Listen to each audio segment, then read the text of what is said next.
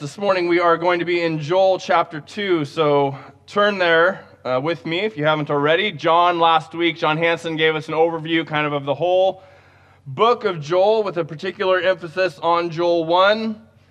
And you'll remember, hopefully anyways, that there is destruction in the land. And Joel's kind of a unique book. There's not a lot that we know about Joel. We know who his father was, and he tells us in Joel 1 of this locust invasion that has come upon Israel, and it's wreaking havoc, and the oil is gone, and the wine is gone, and the grain is gone, and there's destruction in the land. And Joel uses this locust invasion of epic proportions to paint a picture of a future coming day of the Lord. And as Scotty said this morning, we are going to be going through chapter 2 and talking about the power of true and genuine repentance. We sang this morning in a couple songs, perfect submission and blessed assurance, right? Perfect submission, all is at rest. And my hope is only Jesus. And while those things are true in an ideal sense, I don't think that any of us could sing them with a perfect conviction that that is how we live our lives on a consistent basis, right? That my submission is perfect, that my hope is only ever in Jesus. But because those things are not exclusively and always true of us, repentance is key, a key piece of what it means to follow Christ. So speaking of the destruction that was outlined in Joel 1, and we will continue with in Joel 2 this morning, I was reminded of what seems to be commonplace in the news today, either because things are changing or because information is just more available than ever before, but of natural disasters, and how the natural disaster in Joel's day with this locust plague is not entirely uncommon to us in this day either. I'm reminded of a tornado that took place in 1999. There's a podcast series I've been listening to lately called Survival, and it outlines this guy that got attacked by a great white shark and how he survived, and these people who survived a bombing and how they survived that. And there was one episode about this tornado that I don't even remember hearing about, but in 1999 in Moore, Oklahoma, it was an F5 tornado, and there were wind speeds measured up to 300 miles an hour, which were the fastest winds that have ever been recorded through the history of mankind anywhere on the globe. 320 in some estimates, mile-an-hour winds. Covered 38 miles over an hour and a half, took 36 lives, and damaged or destroyed nearly 10,000 buildings. So you can imagine as this tornado rips through and carves a path through the landscape that, as we'll read in Joel 2, before it was like Eden, right? There's all the accomplishments of men and buildings and farms, and then behind it is just a swath of destruction. Or in 2010, the earthquake in Haiti, where between 150 and 220,000 people were killed, and 280,000 buildings were leveled as a 7.0 earthquake hit the very poor country of Haiti. Or more closely to home, maybe 2017, the fires here in Sonoma County, the Tubbs Fire, which started up in Calistoga and swept its way over the hill and down into Santa Rosa and into Coffey Park, destroying 5,600 structures, most of them being homes, and burning over 37,000 acres, which is something like 2.5 times the size of Manhattan. My father's house was burned in that fire, and all of us who were here remember what we were doing the day before and the day of, and know people who lost homes, and just sort of a picture of that destruction that can take over an area and leave it desolate, and not only scarring the landscape, but also scarring our hearts for those who have been impacted by that. So here in Joel, we have likewise a terrible disaster, this locust plague that comes through. And in Joel 1:4 it says, "What the cutting locust left, the swarming locust has eaten. And what the swarming locust left, the hopping locust has eaten. And what the hopping locust left, the destroying locust has eaten. Nothing is left behind. Wine, fig trees, grain, oil, food, water are gone. The people are afraid. There's weeping. There's shame. Even animals are groan and perplexed, it says in verse 18 of chapter 1. There's darkness over the land. So you can imagine this cloud of locusts covering up the sun, blotting out the stars. Gladness has dried up. There's no sacrifices to be made. The wine and the oil languish sacrifice to be made in the house of God because of the famine, because of these locusts which have come through and destroyed everything in their path.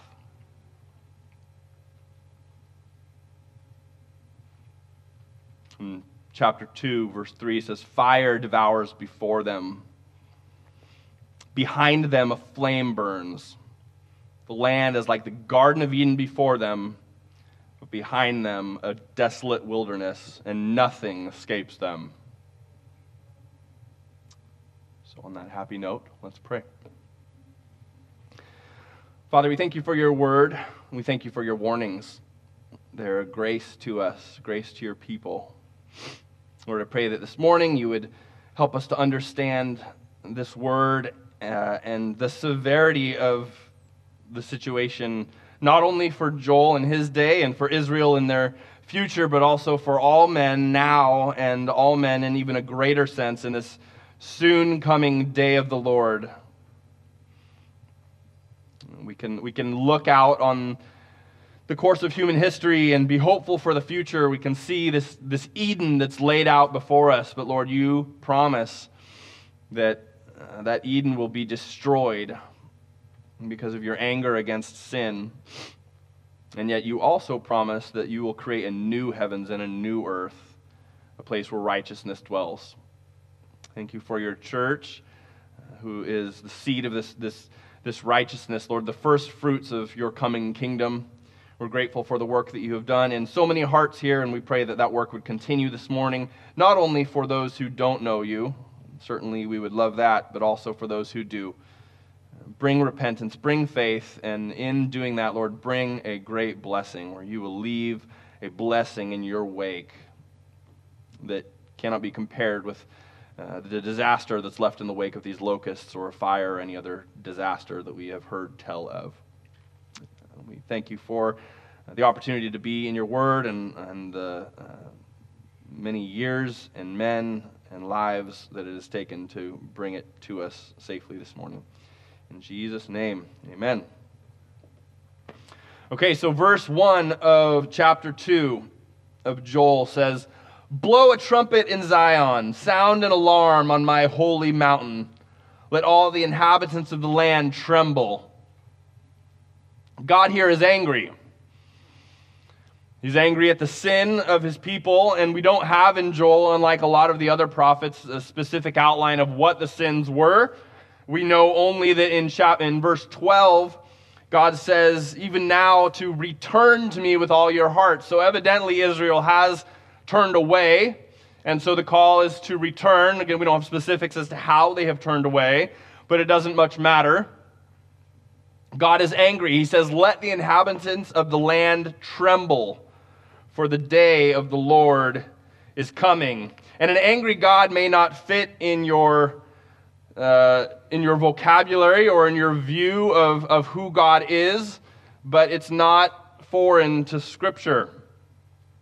We read things like Psalm 5, 4 through 6, who says, for you are not a God who delights in wickedness. Evil may not dwell with you.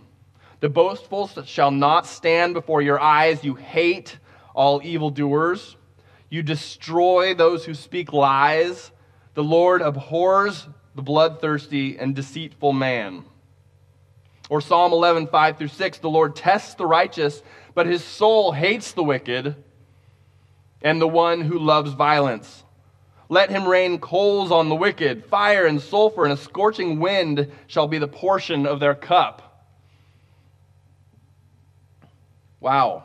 In Isaiah 63, 3 through 4, maybe most vivid of all, I have trodden the winepress alone, and from the peoples no one was with me. I trod them in my anger and trampled them in my wrath.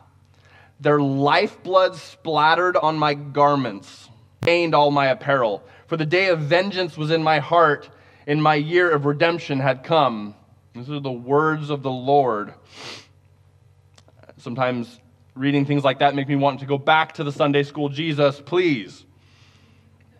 They may fly in the face of things that we hear on the radio. These words are not very positive or encouraging, and yet it is the word of the Lord. God here in chapter 1 is angry. In verse 1 is angry. This is his day.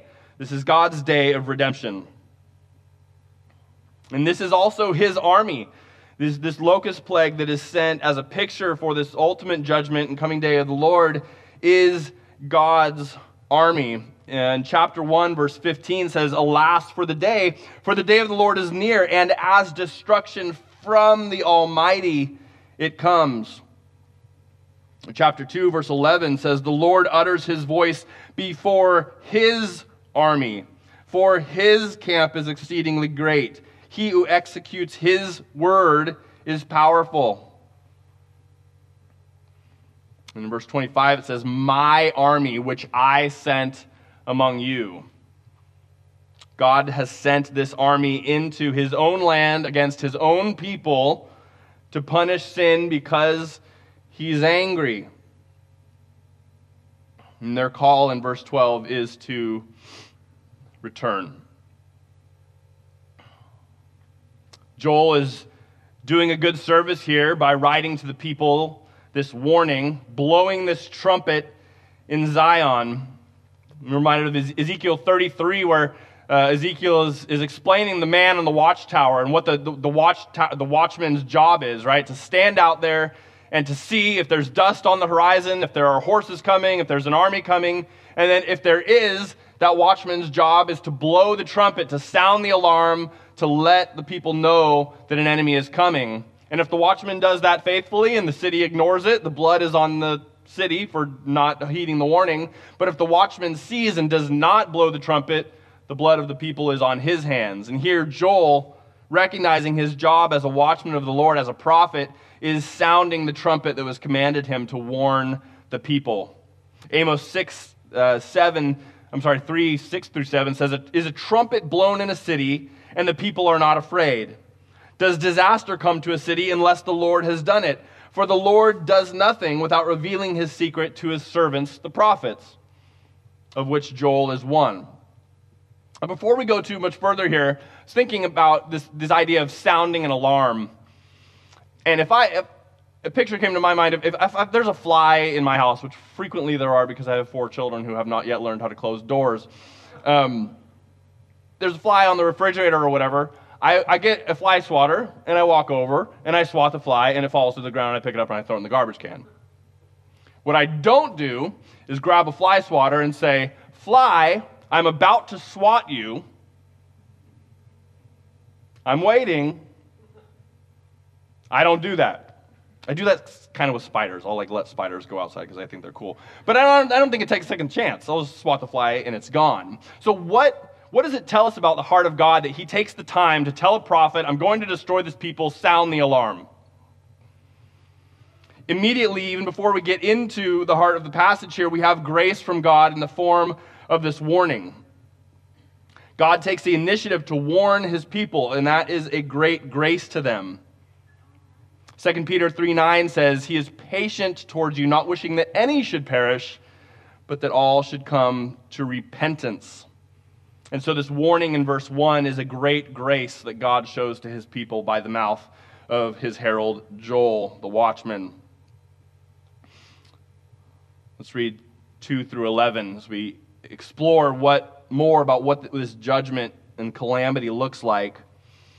Halfway through verse 1, "Let all the inhabitants of the land tremble, for the day of the Lord is coming, and it is near. A day of darkness and gloom, a day of clouds and thick darkness. Like blackness there is spread upon the mountains a great and powerful people. Their like has never been before, nor will be again after them through the years of all generations. Fire devours before them, and behind them a flame burns. The land is like the Garden of Eden before them, but behind them a desolate wilderness, and nothing escapes them. Their appearance is like that of horses, and like war horses they run. As with the rumbling of chariots, they leap on the tops of mountains, like the crackling of a flame of fire, devouring the stubble, like a powerful army drawn up for battle. Before them, peoples are in anguish. All faces grow pale. Like warriors they charge. Like soldiers they scale the wall. They march each in his way. They do not swerve from their paths. They do not jostle one another. Each marches in his path. They burst through the weapons and are not halted. They leap upon the city. They run upon the walls. They climb up into the houses. They enter through the windows like a thief. The earth quakes before them. The heavens tremble. The sun and the moon are darkened, and the stars withdraw their shining. The Lord utters his voice before his army, for his camp is exceedingly great. He who executes his word is powerful, for the day of the Lord is great and very awesome. Who can endure it? Again, we have darkness, gloom, thick darkness, blackness. This army is unique. It says their like has never been seen before. Fire burns before them, destruction follows behind them. The beautiful established edifices of humanity are brought low. The accomplishments of man are destroyed. Like Eden before them, it's a desolation behind them. Nothing escapes. People are afraid, verse 6. They have pale faces. The landscape does not deter them. They scale the mountains. Weapons don't stop them. They break through the weapons. Fortifications do not slow them down. They come in through windows like thieves. The armies of divine justice have been called forth for war. The day of the Lord is great and very awesome, verse 11, and who can endure it? This is an unstoppable force and a helpless situation according to what we've read so far. No mustering of an army can stop this invasion. The people are helpless before the Lord's army on his day.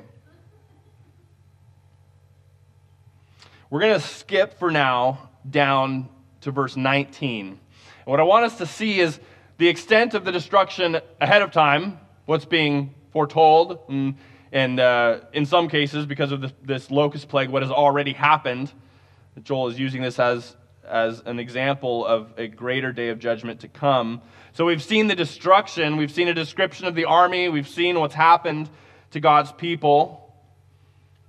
And I want us to see now what comes afterwards, and then we'll explore that middle part together.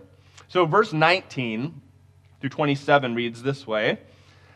The Lord answered and said to his people, Behold, I am sending you grain, wine, and oil, and you will be satisfied, and I will no more make you a reproach among the nations. I will remove the northerner far from you and drive him into a parched and desolate land, his vanguard into the eastern sea, and his rear guard into the western sea. And the stench and foul smell of him will rise, for he has done great things. Fear not, O land, be glad and rejoice, for the Lord has done great things. Fear not, you beasts of the field, for the pastures in the wilderness are green. The tree bears its fruit, the fig tree and the vine give their full yield. Be glad, O children of Zion, and rejoice in the Lord your God, for he has given the early rain for your vindication. He has poured down for you abundant rain, the early and the latter rain, as before. The threshing floors shall be full of grain. The vats shall overflow with wine and oil. Overflow with wine and oil. I will restore to you the years that the swarming locust has eaten, the hopper and the destroyer and the cutter, my great army which I sent among you. You shall eat in plenty and be satisfied, and praise the name of the Lord your God, who has dealt wondrously with you. And my people shall never again be put to shame. You shall know that I am in the midst of Israel, and that I am the Lord your God, and that there is none else. My people shall never again be put to shame. What a contrast, right? From this destruction that's laid out for us in Joel 1 and continuing in Joel 2, to now what comes towards the end of Joel 2, seemingly a complete restoration of everything that had been lost. He restores to them the years that the locusts had taken away. Where before grain and wine and oil are gone, Now he says I'm sending you the grain, wine, and oil, and that vats are overflowing in verse 24. Before, the nation was a byword. Israel was a byword among the nations, 2:17, and now no longer a reproach among the nations. Before, armies are coming in by rank and in file, and they don't jostle one another. They're coming in an organized fashion to destroy. And now the enemies are driven out in all directions. Where there was fear and trembling, now there's this exhortation to fear not in verse 21, to not be afraid. Whereas before the people were in anguish, now they are to be glad and rejoice. Where before the landscape is ravaged, now it says the land enjoys the early and the latter rains. The trees and the crops were destroyed, and now it says that the vats are overflowing with wine and oil. And God before was destroying his people, and now in verse 26, they're praising him. The people are praising him because they say he has dealt wondrously with them. So what in the world has taken place such that we go from complete and utter destruction to now the complete opposite of that, where everything that was previously prophesied as being destroyed is equally now abundantly available and being restored?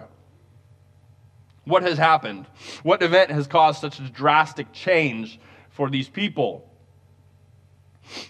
Has God taken them to another land? Like the locusts came in and they destroyed everything, so now I'm going to take you and I'm going to put you over here, and now look at all these things that you have again? Is that what's happened? Or has he given them the recipe for a very strong insecticide and airdropped crates of industrial strength fly swatters, and the people now have a weapon to fight back against these locusts? What has happened? What is the difference? Is God schizophrenic and has suddenly changed his mind and is no longer punishing but blessing for some odd reason? Or has he come up with some sort of arbitrary law or command that thou shalt love the color yellow, and the people loved the color yellow and now he's blessing them? Like, what has happened such that we have a completely different outcome and scenario for these people from before, after, 1-to-1, completely different? Why has God responded this way? What has brought us from black to white? Let's go back now to verse 12 and get their answer.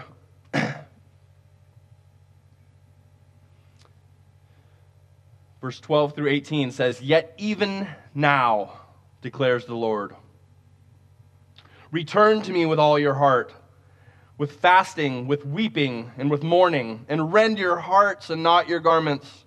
Return to the Lord your God, for he is gracious and merciful, slow to anger and abounding in steadfast love, and he relents over disaster.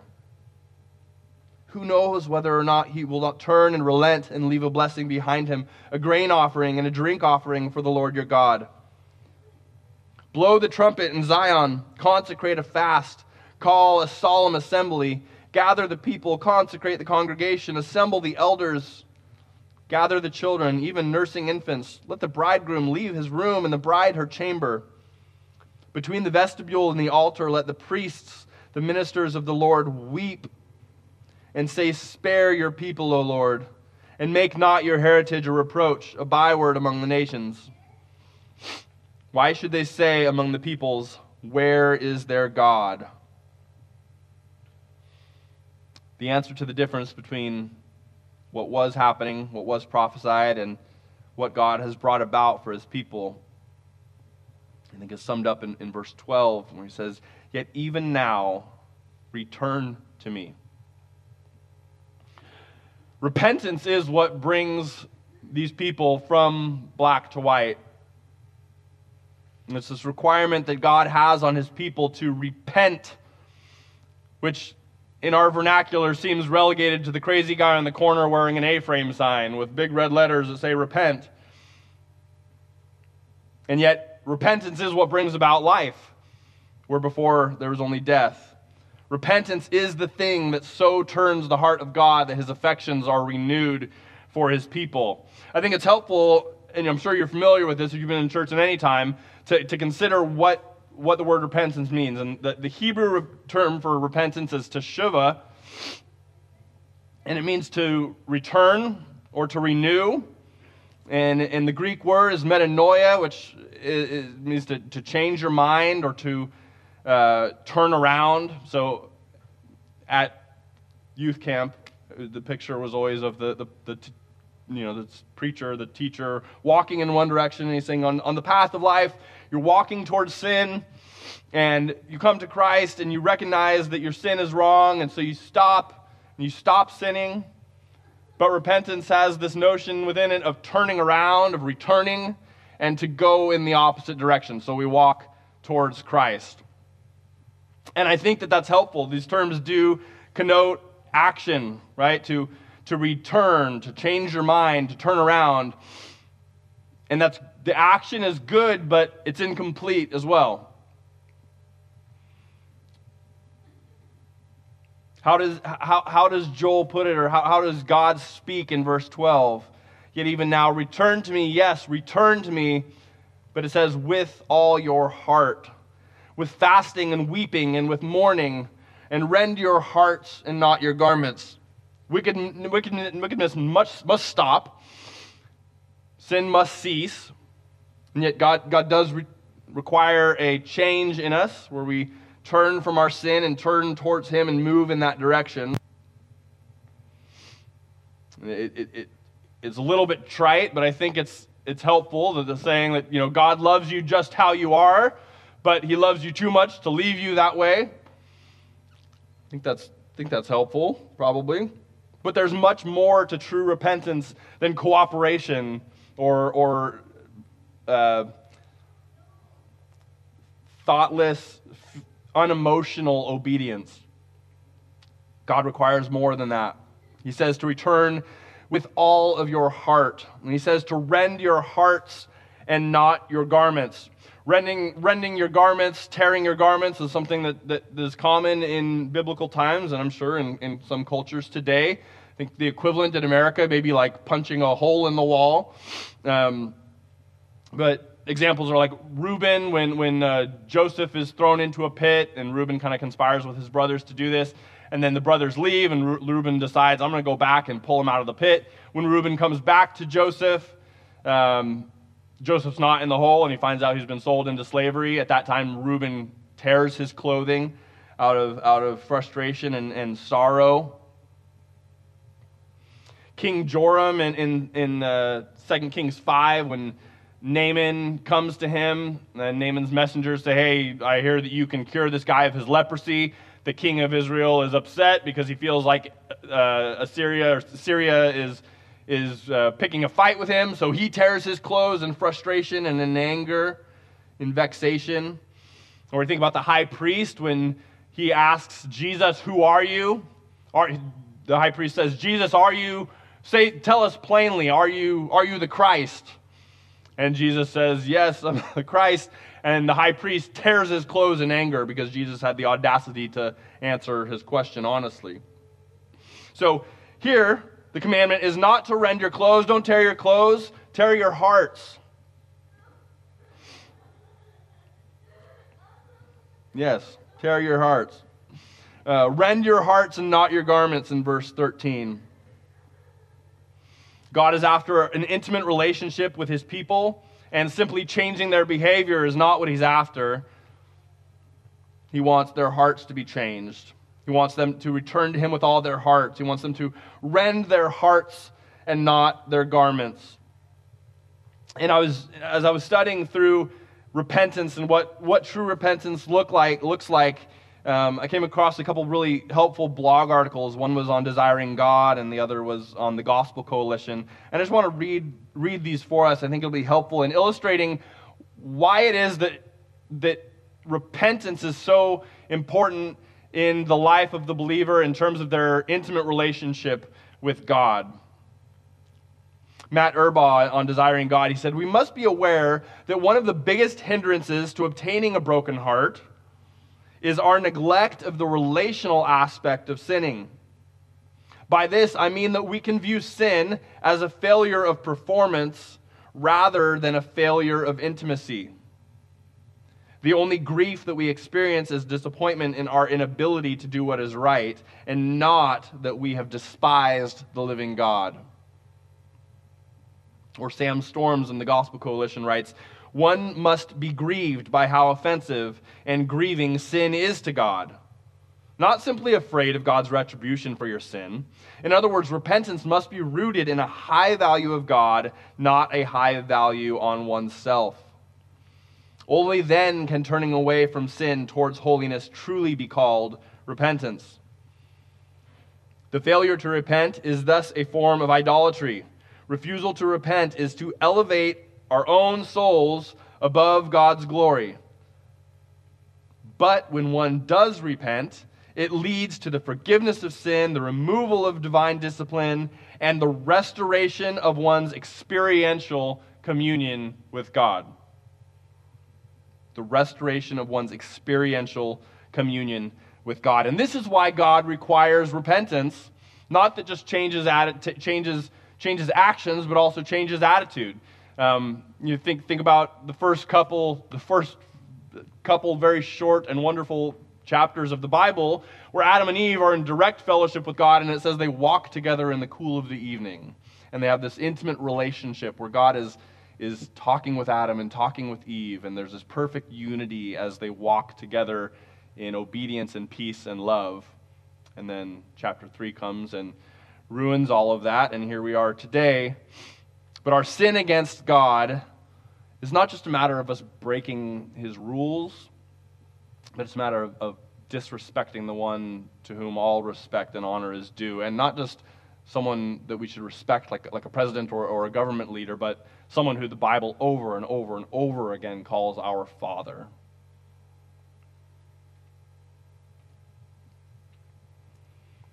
So we are to return with all of our hearts. True repentance, in addition, if you're following your outline, the next one here is recognizes the kindness and the mercy of God. True repentance recognizes both the kindness and the mercy of God.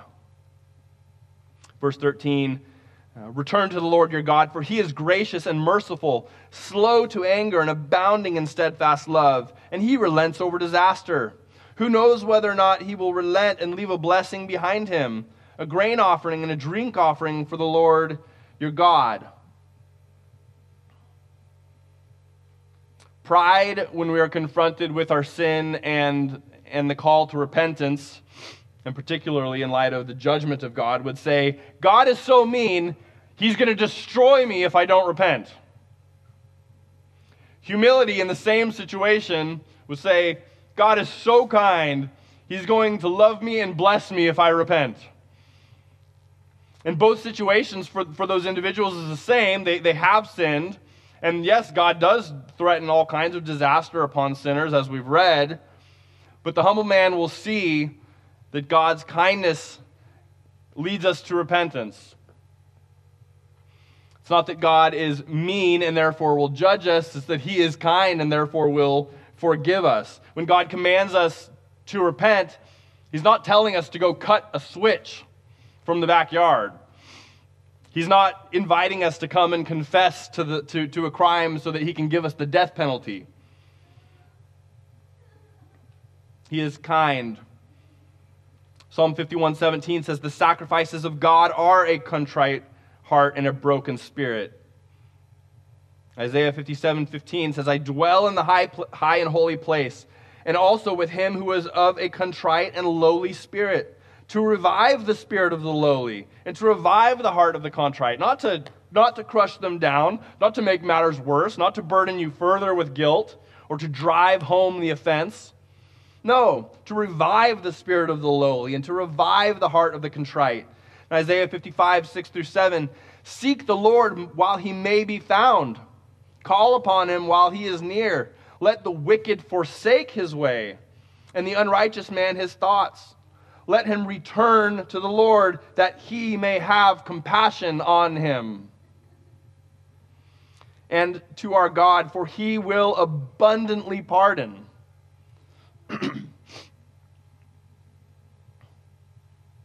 Again, when God commands repentance, genuine repentance, He's not telling us to go in the backyard and cut him a switch. He's asking for us to come to him so that he can show us compassion and grace and forgiveness. True repentance recognizes the goodness and the kindness of God. Next, genuine repentance is enacted with a sense of urgency. We have another trumpet here in verse 15. Blow the trumpet in Zion. Consecrate a fast. Call a solemn assembly. Gather the people. Consecrate the congregation. Assemble the elders. Gather the children, even nursing infants. Let the bridegroom leave his room and the bride her chamber. The prophet here is calling all of the people together. And there's a sense of urgency to it. Blow the trumpet. Everyone come out together now. Repent before the Lord. Even the bridegroom, it says, leaves his room and bride her chamber. And in Old Testament law, there was a period of 1 year where newlyweds had no responsibilities basically whatsoever. They would have been exempted from this kind of thing. But Joel says no. By the way, that would be great if we brought that back. I think that would be wonderful.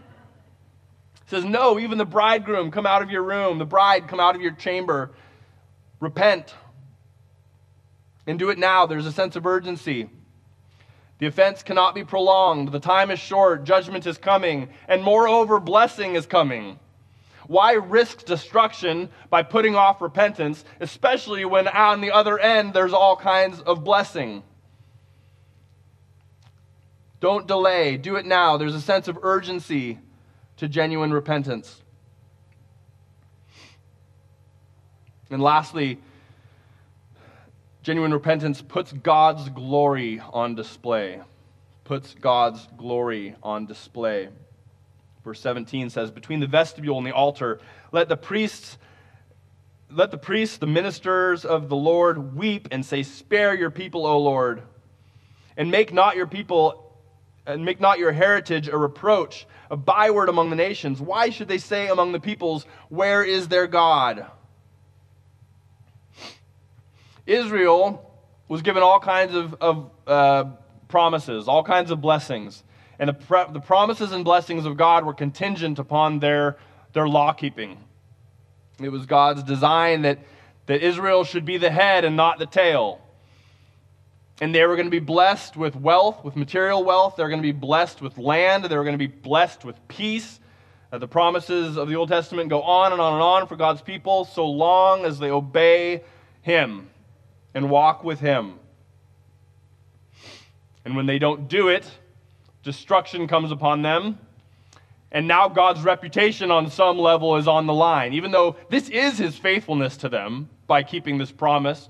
But the nations don't understand that, right? So the plea here is, make not your heritage a reproach, a byword among the nations. Like, look, God, if you allow this locust invasion and these enemies to come in and destroy your land and destroy your people, everyone around us is going to say, where is their God? And it's a disgrace to Yahweh.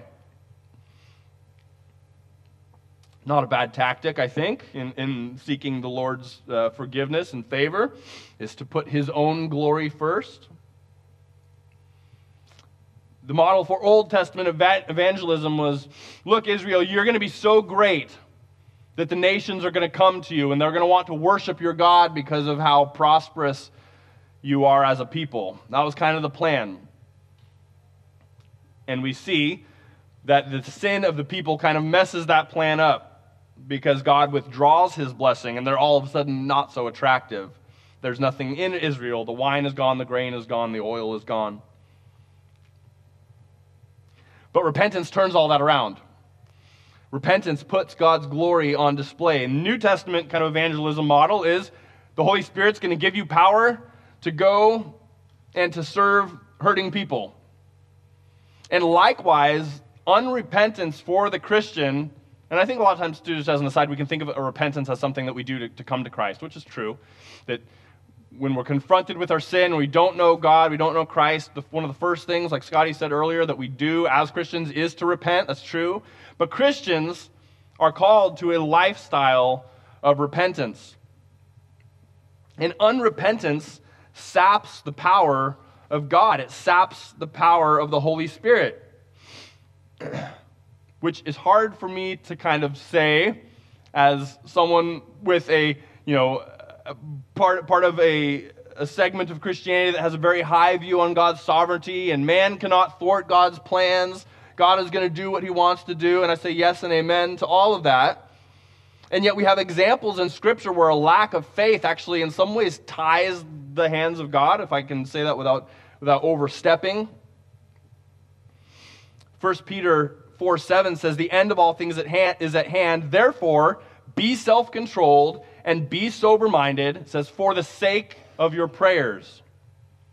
Or 1 Peter 3:7, "Likewise, husbands, live with your wives in an understanding way, showing honor to the woman as the weaker vessel, since they are heirs with you of the grace of life." Why? "So that your prayers may not be hindered." Living a life of unrepentant sin and unfeeling repentance towards God has a way of suppressing the ministry of the church, has a way of quenching the Holy Spirit. 1 Thessalonians 5:16 through 22 says, "Rejoice always, pray without ceasing, give thanks in all circumstances, for this is the will of God for you in Christ Jesus. Do not quench the Spirit. Do not despise prophecies, but test everything. Hold fast to what is good. Abstain from every form of evil." Do not quench the Spirit. Abstain from every form of evil. And we don't abstain from every form of evil, and when we don't take the evil that we have committed and commit that back to the Lord in an attitude of heartfelt, genuine repentance, we quench the Spirit and we slow his work. I think one of the maybe more extreme examples of this, which I've always marveled at, is in Mark chapter 6, when Jesus is in his hometown. And he's talking about who he is, and he's going around preaching, and they're like, "Hey, isn't this the carpenter's son? Who is it? We know who this guy is. What do you mean he's talking about how his father is God? We know who his parents are." And in Mark chapter 6, it says that Jesus in his hometown could do no mighty works there. Could do no mighty works there. And that he marveled at their unbelief. Romans 14:23 says that whatever does not proceed from faith is sin. So these people have a lack of faith. That is sinful. They need to repent of that. And because of that, because of their unbelief, the work of the kingdom was hampered. Jesus could do no mighty work there. Unrepentance tarnishes the gospel's witness. Just as we've seen here in Joel, the nations are going to call Israel forsaken, and they'll wonder, where is their God? Likewise, unrepentance in the church today and in the heart of the Christian tarnishes the gospel's witness. Unrepentance ruins families, and families are one of the greatest witnesses that we have for the gospel. Unrepentance keeps people addicted. I've heard it said and agree wholeheartedly that secrets keep you sick. Unrepentance keeps us addicted. In the church, unrepentance is particularly problematic and damaging. You think about leadership that you know in whatever churches you've been a part of. It's everywhere, unfortunately, but where a leader does something wrong, they take money from the church, or there's an offense that they cover over that they shouldn't have covered over, or there's a relational fight within the church and it's not dealt with properly, and so people walk away and there's a lack of repentance towards one another, and so the witness of the church is muted. And if that information goes outside the church's walls, which frequently happens, then the church is also lambasted, whether on the media or in local news or whatever, in the public square. And so the gospel becomes grayer, softer, less important, less impactful because of the lack of genuine repentance among the church. But in repentance, as we've seen, verse 27 says, "You shall know that I am in the midst of Israel, that I am the Lord your God, and that there is no one else, and my people shall never again be put to shame." My people will never again be put to shame. And when God's people are not put to shame, God is lifted up. God is seen for who he is. Chapter 2 of Joel closes with a future prophecy. that some would say has yet to be fulfilled. Maybe there's a partial fulfillment in Acts. I've kind of read some different things on that, so I won't get into it because smarter people than I have disagreed. But there is a future fulfillment of this day of the Lord. I think we can see this in kind of three different pieces, where Joel in Joel 1 is talking about a very specific locust plague that actually happened, but in him telling that to the people, he's also foreshadowing or forecasting these future destructions that would come upon Israel because of their disobedience, whether the Babylonians or the Assyrians or the Persians or eventually the Romans. But even beyond that, there is a future ultimate fulfillment that is coming in the awesome day of the Lord, as it's been called. A day that no one will escape, where sin will be punished with finality. So in verse 28 it says, "And it shall come to pass afterward that I will pour out my spirit on all flesh. Your sons and your daughters shall prophesy. Your old men shall dream dreams, and your young men shall see visions. Even on the and I will show wonders in the heavens and on the earth, blood and fire and columns of smoke. The sun shall be turned to darkness and the moon to blood before the great and awesome day of the Lord comes.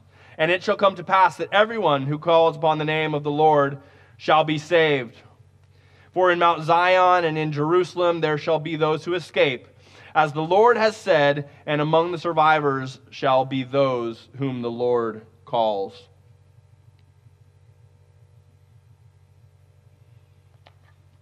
I read earlier from Isaiah 63, and I'll read it again for us.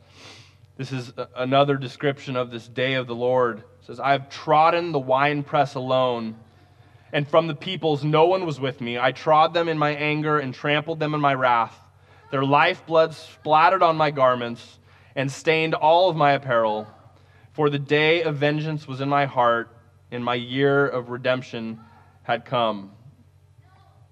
The year of God's redemption is coming, this future fulfillment of God's wrath, God's judgment, God's anger poured out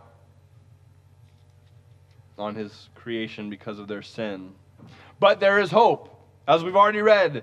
"Yet even now, declares the Lord, return to me with all your heart, with fasting, with weeping, and with mourning. Rend your hearts and not your garments. Return to the Lord your God, for he is gracious and merciful." I am very thankful that God is gracious and merciful with that kind of righteous judgment coming. So why not repent? If on the one hand we have destruction untold, and on the other hand we have blessings untold, and when we do repent, we're not met with further destruction or shame or guilt or burden, but we're greeted.